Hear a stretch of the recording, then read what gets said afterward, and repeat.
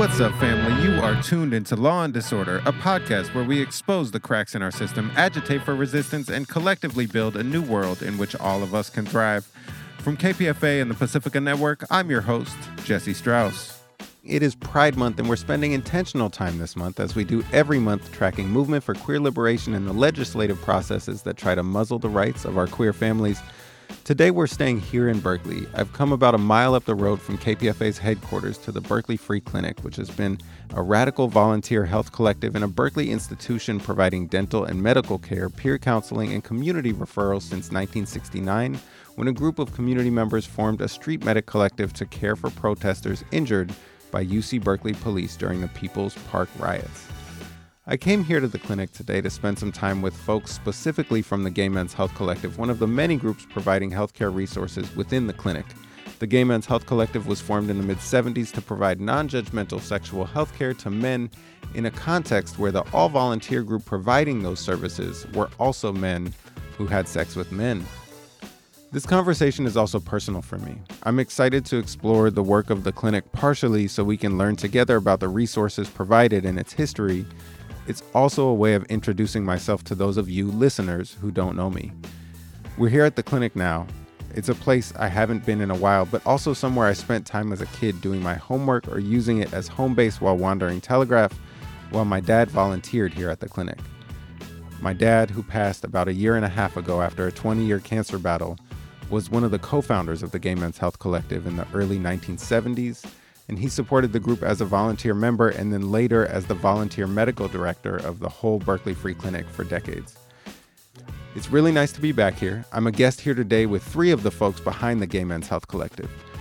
Breslin has been a medic at the Gay Men's Health Collective since 2022. Scott Carroll has been here since 1993. And John Day has been involved in the clinic as a co-founder along with my dad since 1976. I'd like to start with some introductions. How did you each get involved in the Gay Men's Health Collective? John, maybe we can start with you. I came to the clinic for services because I had something going on with my genitals. And I'd been to a number of doctors and not getting any resolution. And I was seen by a medic, your dad, Fred. And it was a really good session, really thorough, and Fred was able to identify the organism that was involved and treated me for it. That was successful. So I went back and I talked with him and I said, I'd been to all these doctors that didn't have a clue what was going on. And he said, well, if you don't see it, it doesn't come up on the radar, and it's, in the gay community. So I was really impressed, thankful. And I went away and returned and said, we need to start doing something about this. And Fred had kind of a laid-back way of saying, let's do it. Mm-hmm. And we advertised and started a Gay Men's Health Collective. So before we get to Scott and Cam, I also just want to ask, looking back, we're talking about the mid-1970s. This is before HIV and AIDS hit. Why did it feel so important specifically to create support for sexual health for gay men provided by gay men in comparison to what services were available at the time? People were afraid to talk to their doctors openly about the kinds of exposure they might be having. They also were scared about being labeled at a time when people were still being let go from work, kicked out of the military, those kind of things. So to have a safe space to come and be with people that are non-judgmental and competent was important. And at the very onset, at the beginning of the clinic, what were the first types of services and support? Obviously, it's developed a little bit in the past almost 50 years, but what did it look like at the very beginning? We put out the word that we were going to start a gay men's clinic, and asked for volunteers, and people showed up, quite a few. We put a lot of energy into making a safe space to come in and feel that you weren't going to get in trouble. You know, people were still being arrested for tea rooming and having sex in semi-public places, that kind of thing. It was hard to meet people that you could trust, except at a few places like bars, that kind of thing. And what kind of people were, like, who were the people who came in for services once you guys opened? One of the first places you did testing too was over at the Pacific Center, right? Which was the LGBT center on Telegraph. Right. And what was that like when you guys provided? Did you have a lot of people asking for services when you went? Yeah, we did. It was a safe space that had already been claimed as a safe place to go. And it was, so we're going into a place where the very fact that we were there meant that people trusted us. And what were the other places that you started doing testing at that time, early on in the GMHC? Oh boy. We were testing down at Steamworks, was the big spot. Which is the gay bathhouse here in Berkeley. Yeah. All right, so before we get too much deeper, which I do want to do, you've been hearing the voice of Scott Carroll, who's another volunteer member of the collective since 1993. Scott, can you bring us into your introduction to the clinic? Sure. I had an HIV scare in 1993 and needed a place to get tested. And a friend of mine says, you should go to the Berkeley Free Clinic. On Sundays, it's all gay. And you might meet someone nice in the lobby, too. And and I went, and I had seen an ad in the Daily Cal. This is back before internet and everything. And so I saw an ad in the Daily Cal saying the Gay Men's Health Collective was looking for volunteers and that they'd be starting a training to train people how to be medics at the Gay Men's Health Collective. And so I was here for my testing, and there were cute people in the lobby. Didn't get a date, but I thought, well, this is a place that I could volunteer. And the staff was super nice. And so John actually was drawing my blood for my HIV test. And I said to him, I saw an ad in the Daily Cal about a training coming up. And he says, go talk to Sam. And he sent me up to the front window, and I talked to Sam Price, who was our coordinator at the time. And he said, yeah, there's a training starting next week. And within a week, I was actually in this very room that we're in right now here at the clinic called the Pillow Room, and we started a training in 1993. And there were about 7 of us, I think, in the training, and I think about 6 of us made it through. One of the guys in the training went on to run HIV testing programs for the city and county of San Francisco. Another one is an emergency room doctor in New York City, and I'm the only one other than I'm the only one still here at the clinic, volunteering at the clinic. But it was a fantastic experience, and my background was in photography and writing, and nothing to do with health stuff. So it was a completely new thing for me. And it was really just part of the inspiration of coming in and getting good care and the first time. And meeting really nice people and seeing that it was community. It wasn't just a, clinic like when you go to your doctor's office. It was a place where you felt like you were surrounded by people that really cared about not just you, but cared about each other, and that it was a kind of a family feeling. And let's move on to Kim. Kim, you've been involved in the clinic for a lot shorter than these other guys. That's correct. Can you tell us about just like how you got introduced to the clinic and what your initial reaction and interaction with the clinic was, and then what it's been like as a newer member? For sure. Yeah, I'm unique in the medics for the Gay Men's Health Collective in that I don't have a day job in healthcare, nor do I aspire to go into healthcare. I just enjoy talking to people about their sexual health. And so I was looking for volunteer opportunities in the Bay Area, and I'd always heard of the Berkeley Free Clinic. My mom was actually a client of the Berkeley Free Clinic in the 70s when she was studying at California College of Arts, and she always kind of talked about it and the care she received here. And so it was always on my radar, and found this volunteer opportunity where I get to create a safe space for people to feel kind of heard and not judged about their sexual practices, and found that really was thrilled to find this opportunity. And so I got involved in 2022, which is the GMHC, the Gay Men's Health Collective, was still kind of building back after closing its doors and going virtual during COVID. And so I've been very involved in the process of building us back up. So we just finished, selecting a new round of trainees for medics, getting them fully trained. And then, we're slowly building back up to be able to offer more and more in-person services on Sunday nights.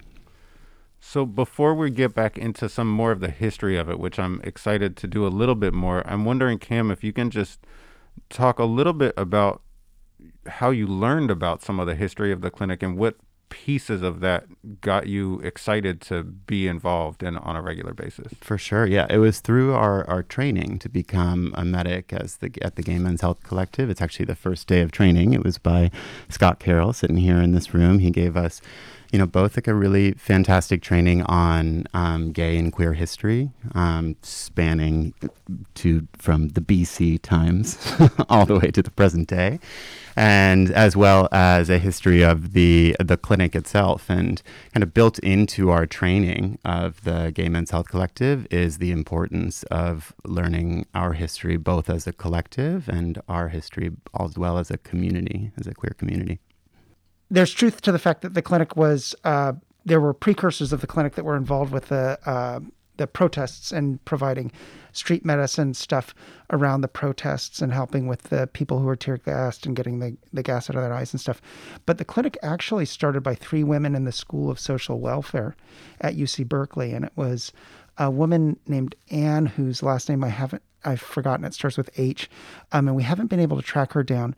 A woman named Susan Katie McAllister, who at that time was Susan Katie, and she married a man named Chuck McAllister, who was actually a Korean War veteran medic, who actually did a lot of the street medicing in the area at that time, and then Ellen Coteen was the other co-founder, and so Ellen, Ann, and Susan started a project as part of their community organizing program at the School of Social Welfare, where they surveyed the community to find out what the needs were. The community, it was clear all the young people coming to Berkeley in the 60s didn't have services for medical needs, and they were being rejected from the ERs and other places where they'd like to get medical services but couldn't.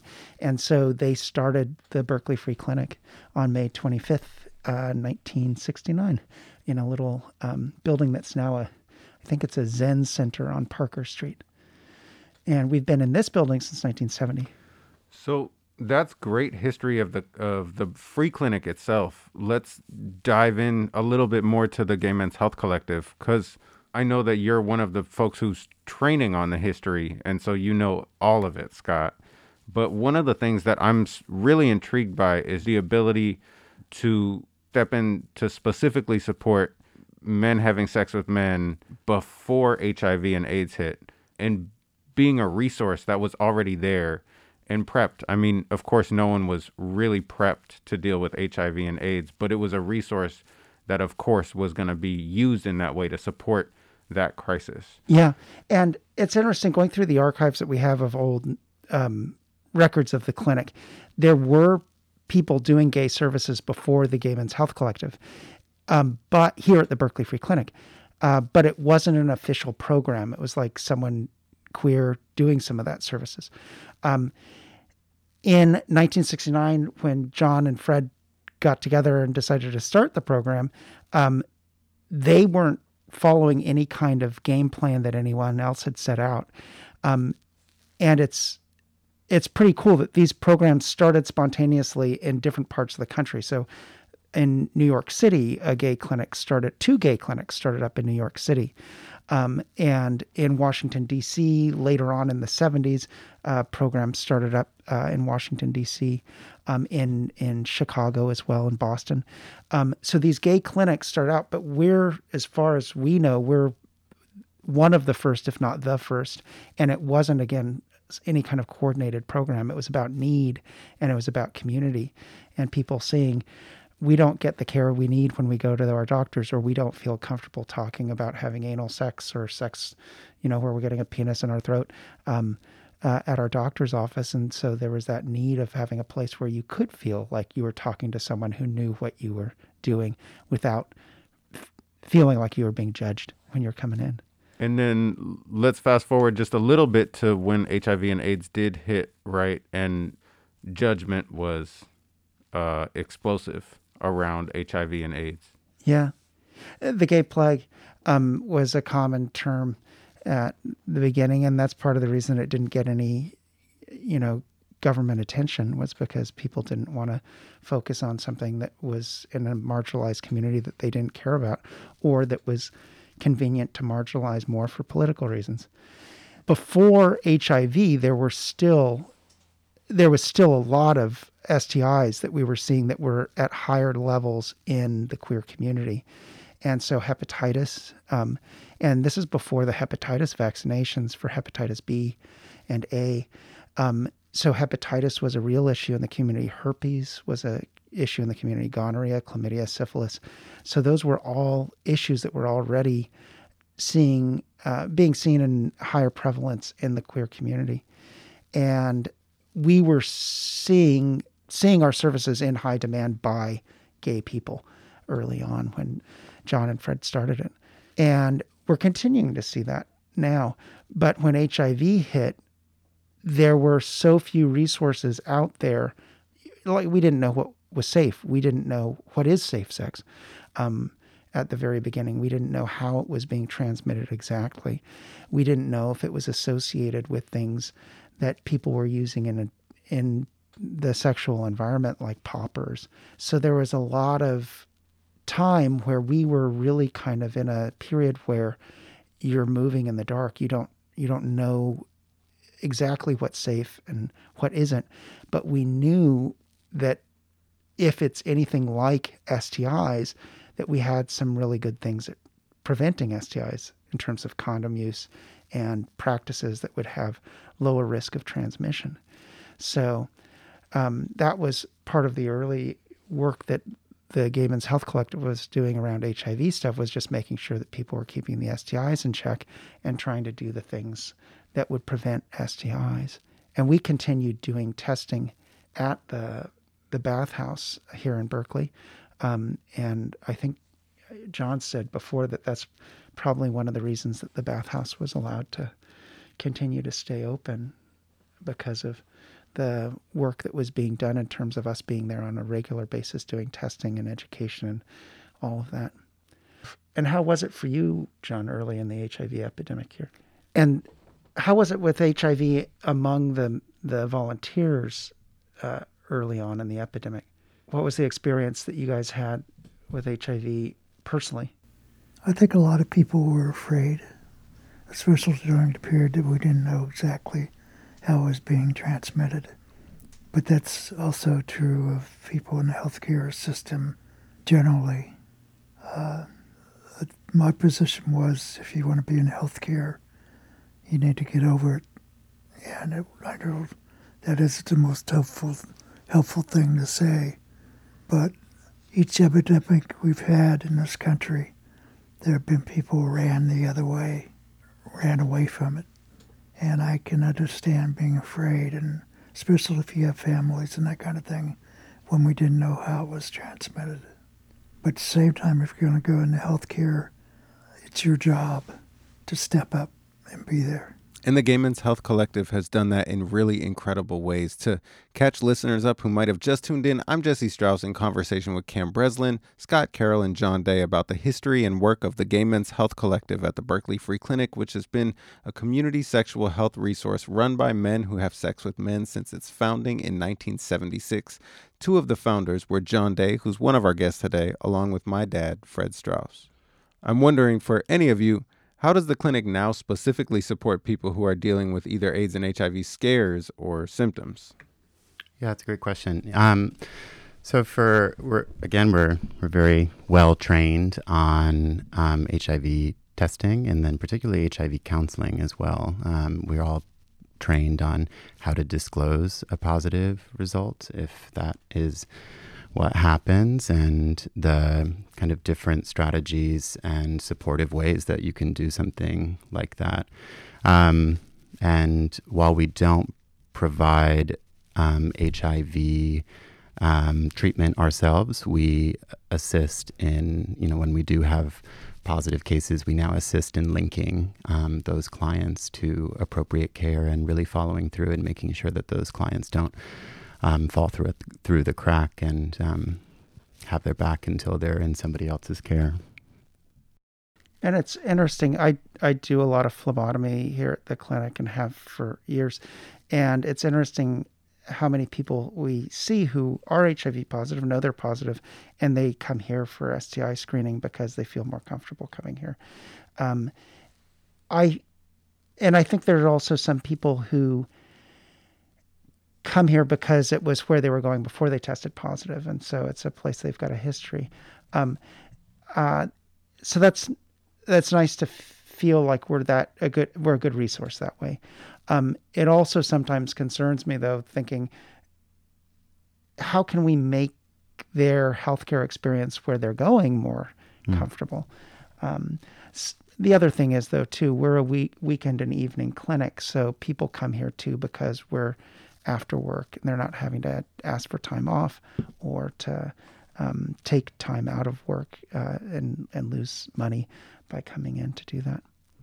Can we talk about some of the things that make the Gay Men's Health Collective very welcoming for folks? I know that some of the principles here are a collective that is part of the structure, and another piece is that it's all volunteer run. The people actually providing services and care are not medical doctors. I'm wondering if we can dive into those two streams a little bit. Yeah. So our model here is unique among free clinics in the state of California, where we have community members that are trained to do the majority of the services, the direct services, under the supervision of people who are licensed physicians. And so the physicians will be there for consulting and also for signing off on the charts and making sure that the steps that we're doing are appropriate for our protocols.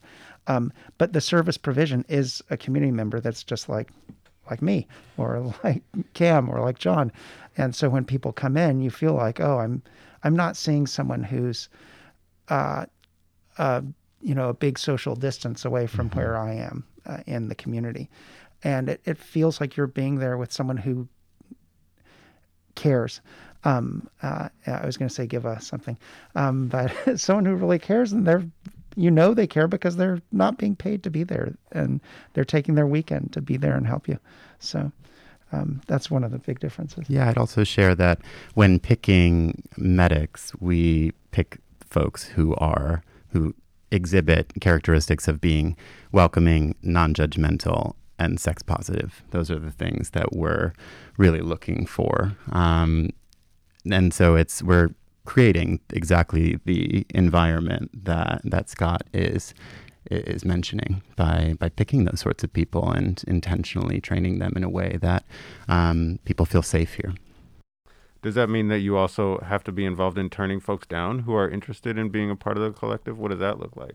Absolutely, yeah. We accept applications and we decide, basically, we interview a lot of folks based on their written applications, and then sometimes from those interviews, and those interviews are aimed at kind of their situational or their case studies, and it's just kind of looking to see what someone's nature is. And when faced with, like you have a client here who you've seen them 100 times and they just keep coming back and they just keep, testing positive for this STI, what do you do? And, that weeds out folks that are, their immediate reaction is to project shame onto that person or to, like really come down hard on that person. Instead, we're looking for people who are willing to meet people where they are and to provide services in a, basically the harm reduction model, and to be able to provide services that we can when we can, and in a way that we hope that they'll come back and continue to get treated with us and continue to get tested with us. And our training process too doesn't end with just like accepting them in isn't just at the very beginning. We're evaluating them throughout the thing to see how they interact with each other. How do they show leadership skills within the group? Are they going to be the people that step up when the toilet's plugged and say, I'll help you unplug the toilet, versus the people who are like, that's something I'm not willing to do. I don't touch toilets. Yeah. So we really look for people who are going to commit to being about keeping the whole organization running and not just trying to get their letter of recommendation for going to med school. Absolutely. Yeah. That's huge. And many folks who do get involved and go through the training process do get inspired to either stick around, like Scott, you and John, you have stuck around for quite a long time now.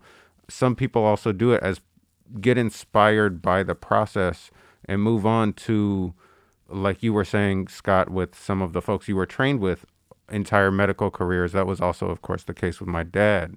But yeah, can you just talk a little bit about how people sometimes come through the free clinic and come through the Gay Men's Health Collective and take that as part of the groundwork for how they, I'm sure it impacts how they interact with patients in the future, but also how it inspires them to provide medicine? Yeah, it's your dad's case. I think is an interesting case because your dad told me that so he was volunteering here, and he was a teacher at the time, and he was a math teacher. Is that right? Berkeley middle schools. Yeah. And he then started volunteering here and seeing that he actually really liked the stuff he was doing. But then once he started medical school, I don't think he liked medical school as much as he liked volunteering here at the clinic. It didn't really kind of match up to what he was experiencing here. And you're nodding. That's very much the case with my father. Yeah. Yeah. And then so that was great for us because it meant he was going to come back and continue to help us out. And he went to medical school locally. That's, I think for a lot of people, they have this experience here. It's really rich in terms of connecting with community and having the creativity and the ability to say, I'm going to start a new program, I'm going to create something new, or I'm going to do a new type of outreach. And that's the type of thing that I think people really love when they get as deeply involved as your dad and others have here at the clinic. And I think that sometimes can be hard to match when they go off to medical school. That said, there are a lot of people who come here as community members thinking that they have no interest in going to medical school, myself included. And I have a master's in public health now, but that's really entirely from starting to volunteer here. And I was working in film and television, and just because I had a flexible schedule in that program, in that work, I was able to get on community advisory boards and stuff like that for things that would reach out to the clinic saying, hey, do you have anyone in the Gay Men's Health Collective who could attend this vaccine development, this HIV vaccine development community advisory board. And that then led to more and more work in HIV. And now I've had a career working in HIV. And so no plan of going into health stuff, but being sucked in by this organization. And I'm really happy I'm doing it. Yeah. I don't know. Are you having more thoughts about medical school or nursing or anything? No, absolutely not. The pressure is on. No, absolutely not. No. Yeah, I also did not come in with any interest in going into medicine, but or to healthcare at all. But this definitely it scratches the itch for me of being able to be involved in the healthcare world and setting and to provide direct services to clients without having to go to medical school. Yeah. And no, I don't think I'll be going to med school anytime soon. And we have a lot of people who've come through the Gay Men's Health Collective and gone into nursing, gone Correct. into public health, Yeah. gone into being physicians, into DO programs. So just a ton of different things. But the ones that tend to stick around the longest are the ones that are community members doing something else locally, and this is their side fun volunteer project. Yeah, so shout out to community members who want to find a way to get involved and maybe aren't interested in, a career in the healthcare setting, but then are just looking for a way, or, queer community members that are looking for a way to give back to their community and to offer these sorts of services. And like your dad, we actually have a guy who was a volunteer in the GMHC before going to medical school. Actually, maybe he was just starting into medical school. Anyway, he's back now. He's an ER doctor locally, and he comes in and volunteers on Sundays. And so we do have people who come back too. And that's really great for us. Yeah. That's great. And since you mentioned it, Cam, we'll come back to the conversation in a second. But if there's folks listening who want to get involved and who have not been familiar with the clinic, the whole clinic, or the Gay Men's Health Collective itself, what's the process for folks to get involved? Sure. Yeah. So right now there are kind of two ways to volunteer with the Gay Men's Health Collective. The one that's always open is to be one of our administrative volunteers, which is a great way to just get into the work right off the bat. And that is being here on Sunday nights during our shift and kind of like working the front door and getting really familiar with our electronic health record system, preparing all of our charts and stickers for each client we see, and kind of helping with the flow of our shift and welcoming clients in, prepping them, and then handing them off to the medic that'll eventually see them. So if anybody's interested in doing that, they should definitely reach out. Our email address is cords_GMHC@berkeleyfreeclinic.org. And then about once a year, we open applications, and then we form a cohort that will go through the training that will most likely be in January or February of 2024 is the next time that we will accept a cohort. And so a great way to get involved right now is to administrative volunteer, and just know that down the line, that'll really set you up well to be a medic with us as well, and to actually see the clients and be the one in the room conducting the appointment and providing the services itself. Yeah, and people can always come in too as a client. Yeah, I think that's a great way to see what the services are like and For see sure. how it fits for you. Is come in and get a routine. Get a routine screening, everyone. Yeah.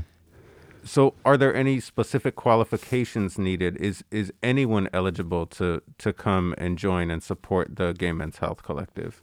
Well, for the Gay Men's Health Collective, we are particularly looking for queer members of the community, and particularly male-identified individuals. And so that's really the only requirement, plus being over 18 years old, something like that.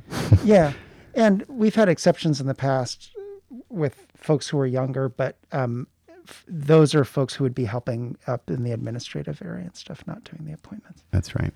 And just if folks are interested in learning more about opportunities at the clinic in general, beyond just the Gay Men's Health Collective, where can people find those resources? On our website, berkeleyfreeclinic.org, and there's a whole page on volunteering.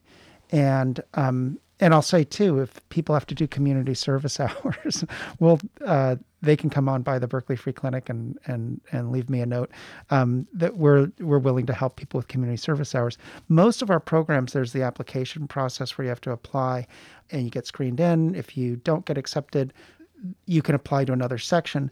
And we expect at least a year commitment after the training, because we put so much work into people during the training that we really need people to stick around for at least a year.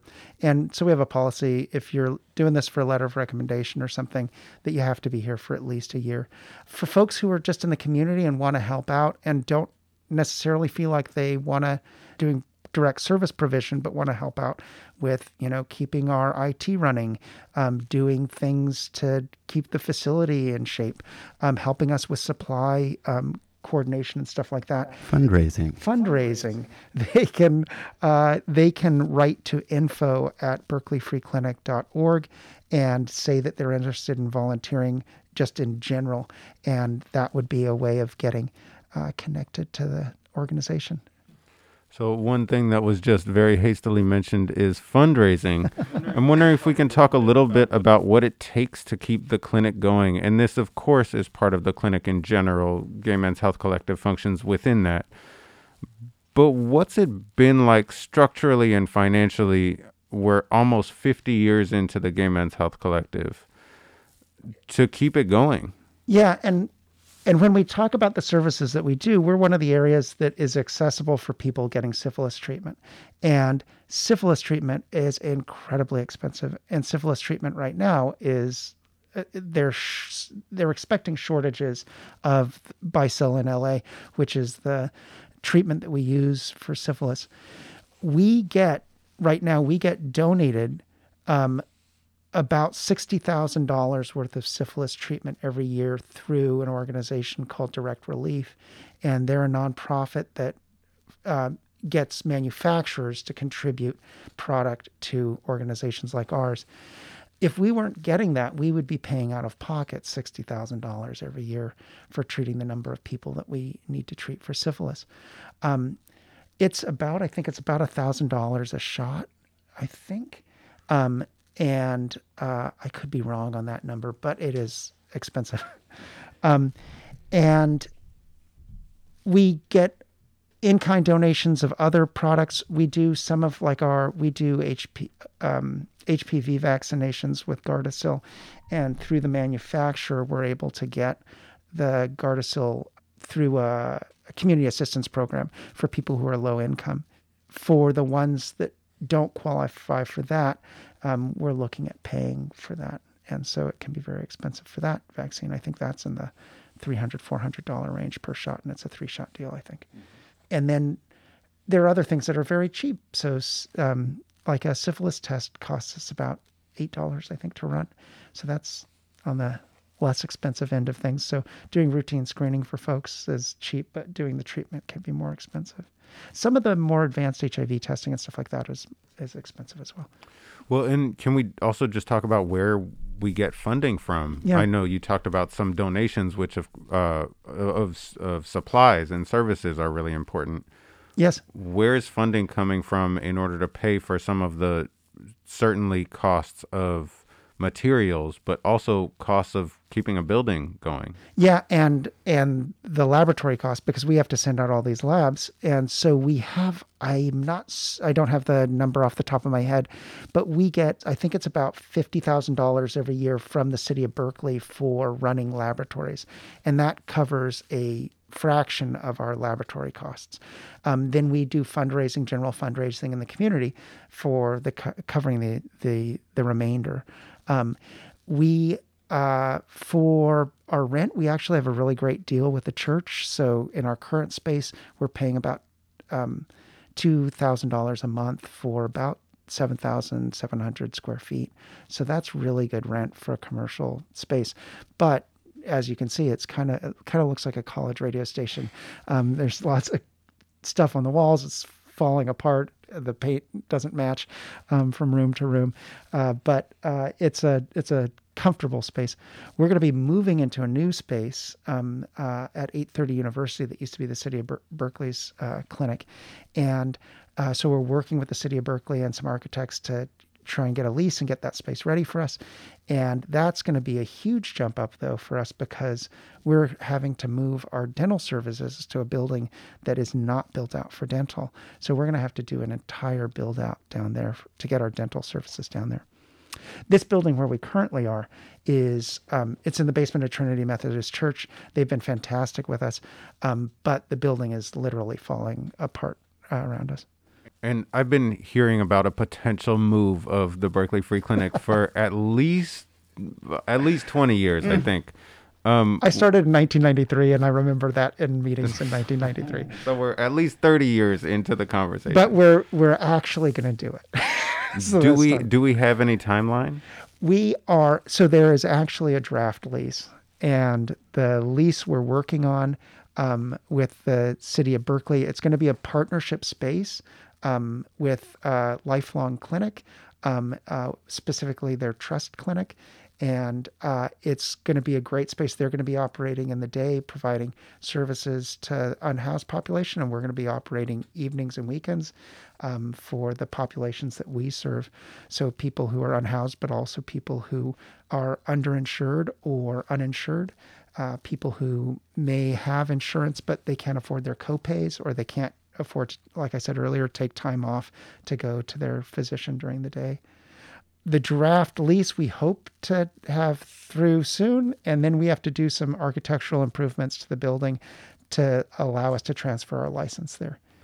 And all that stuff, I'm assuming, costs money. Is there some kind of a capital campaign in the works? So we were really lucky to get some funding to start the process. So we were able to get about $90,000 from the California Association of Free and Charitable Clinics to allow us to do some of the renovation work.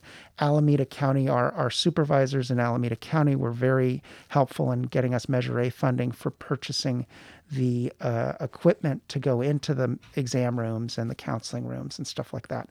So that stuff's done.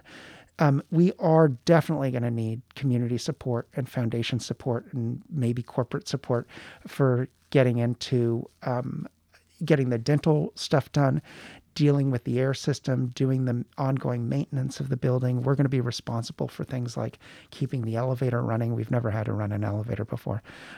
We have a hard enough time keeping the toilets working in this building. So I'm a little concerned about, are we going to be able to do the elevator and all the other things that go along with this building?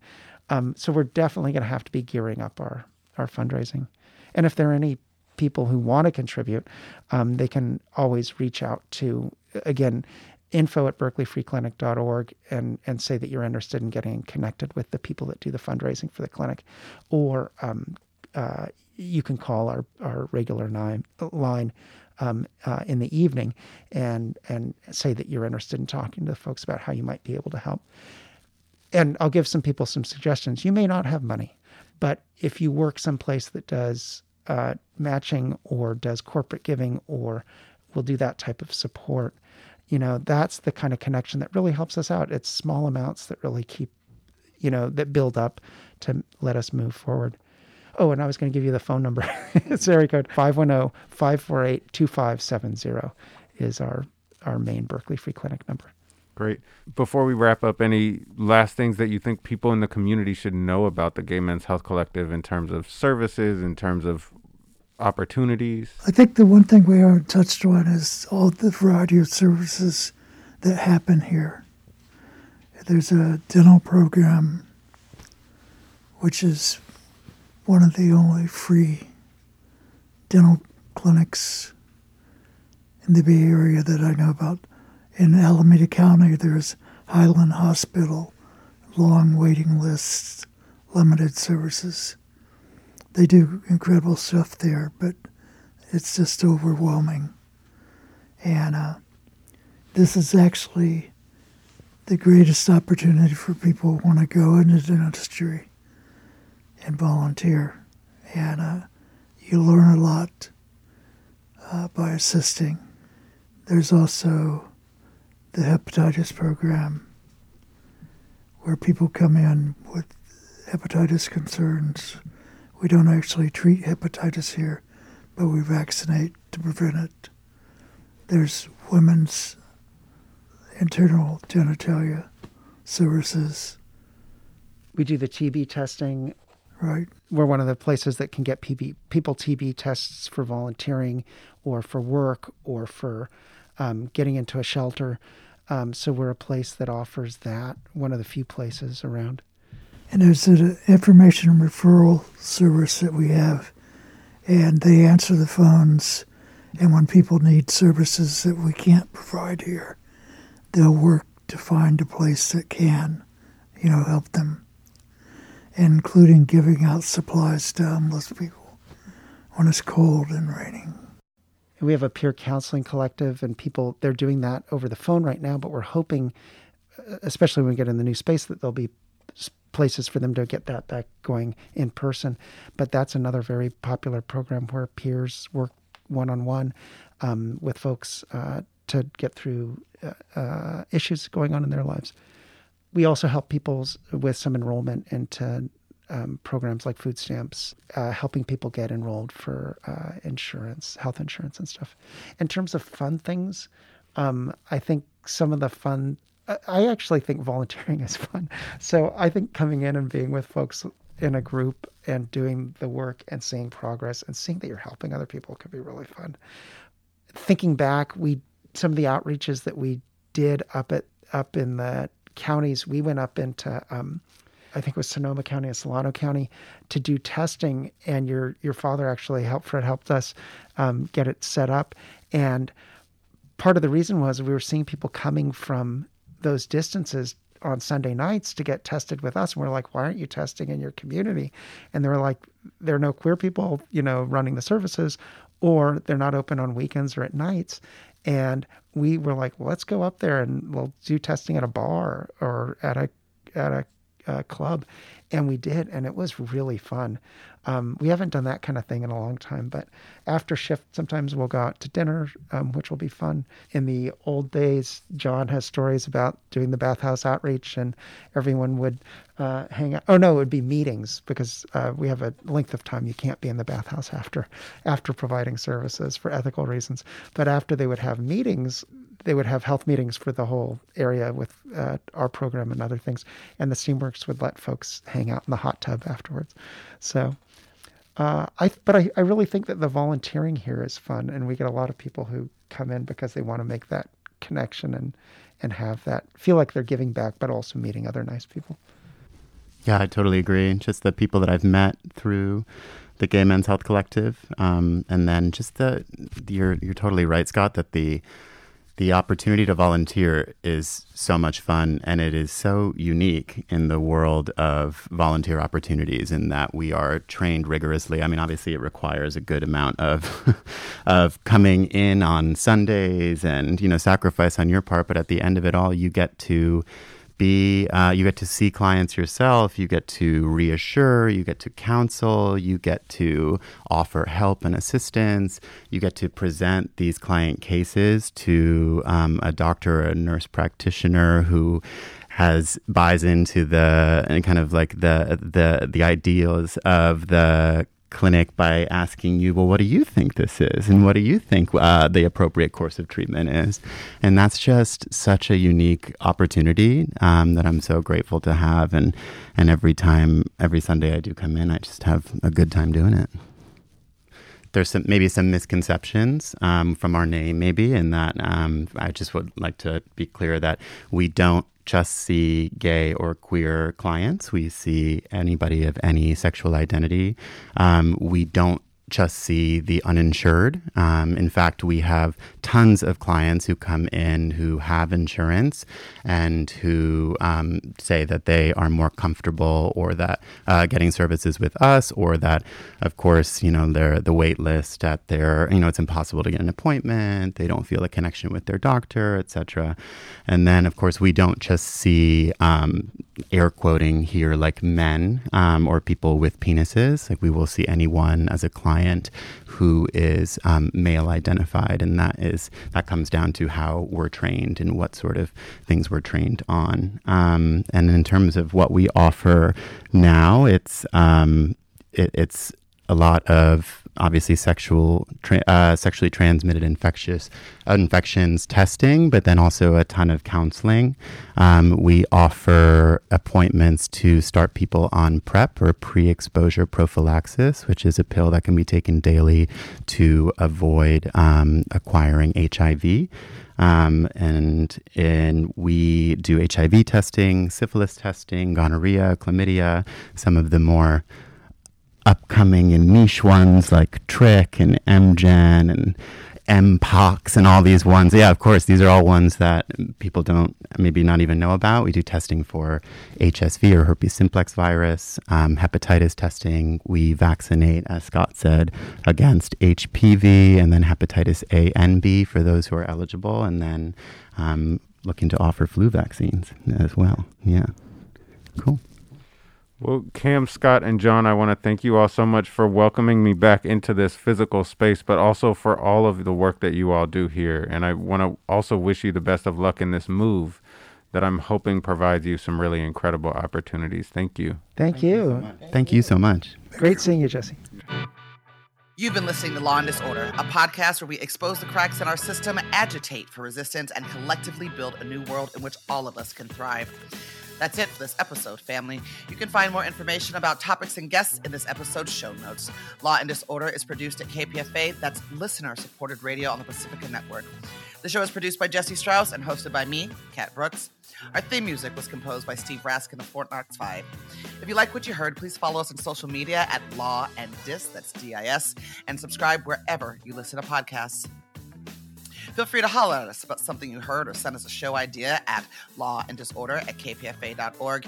You can also find our content live at 8 a.m. weekdays on KPFA. That's 94.1 FM in the Bay Area.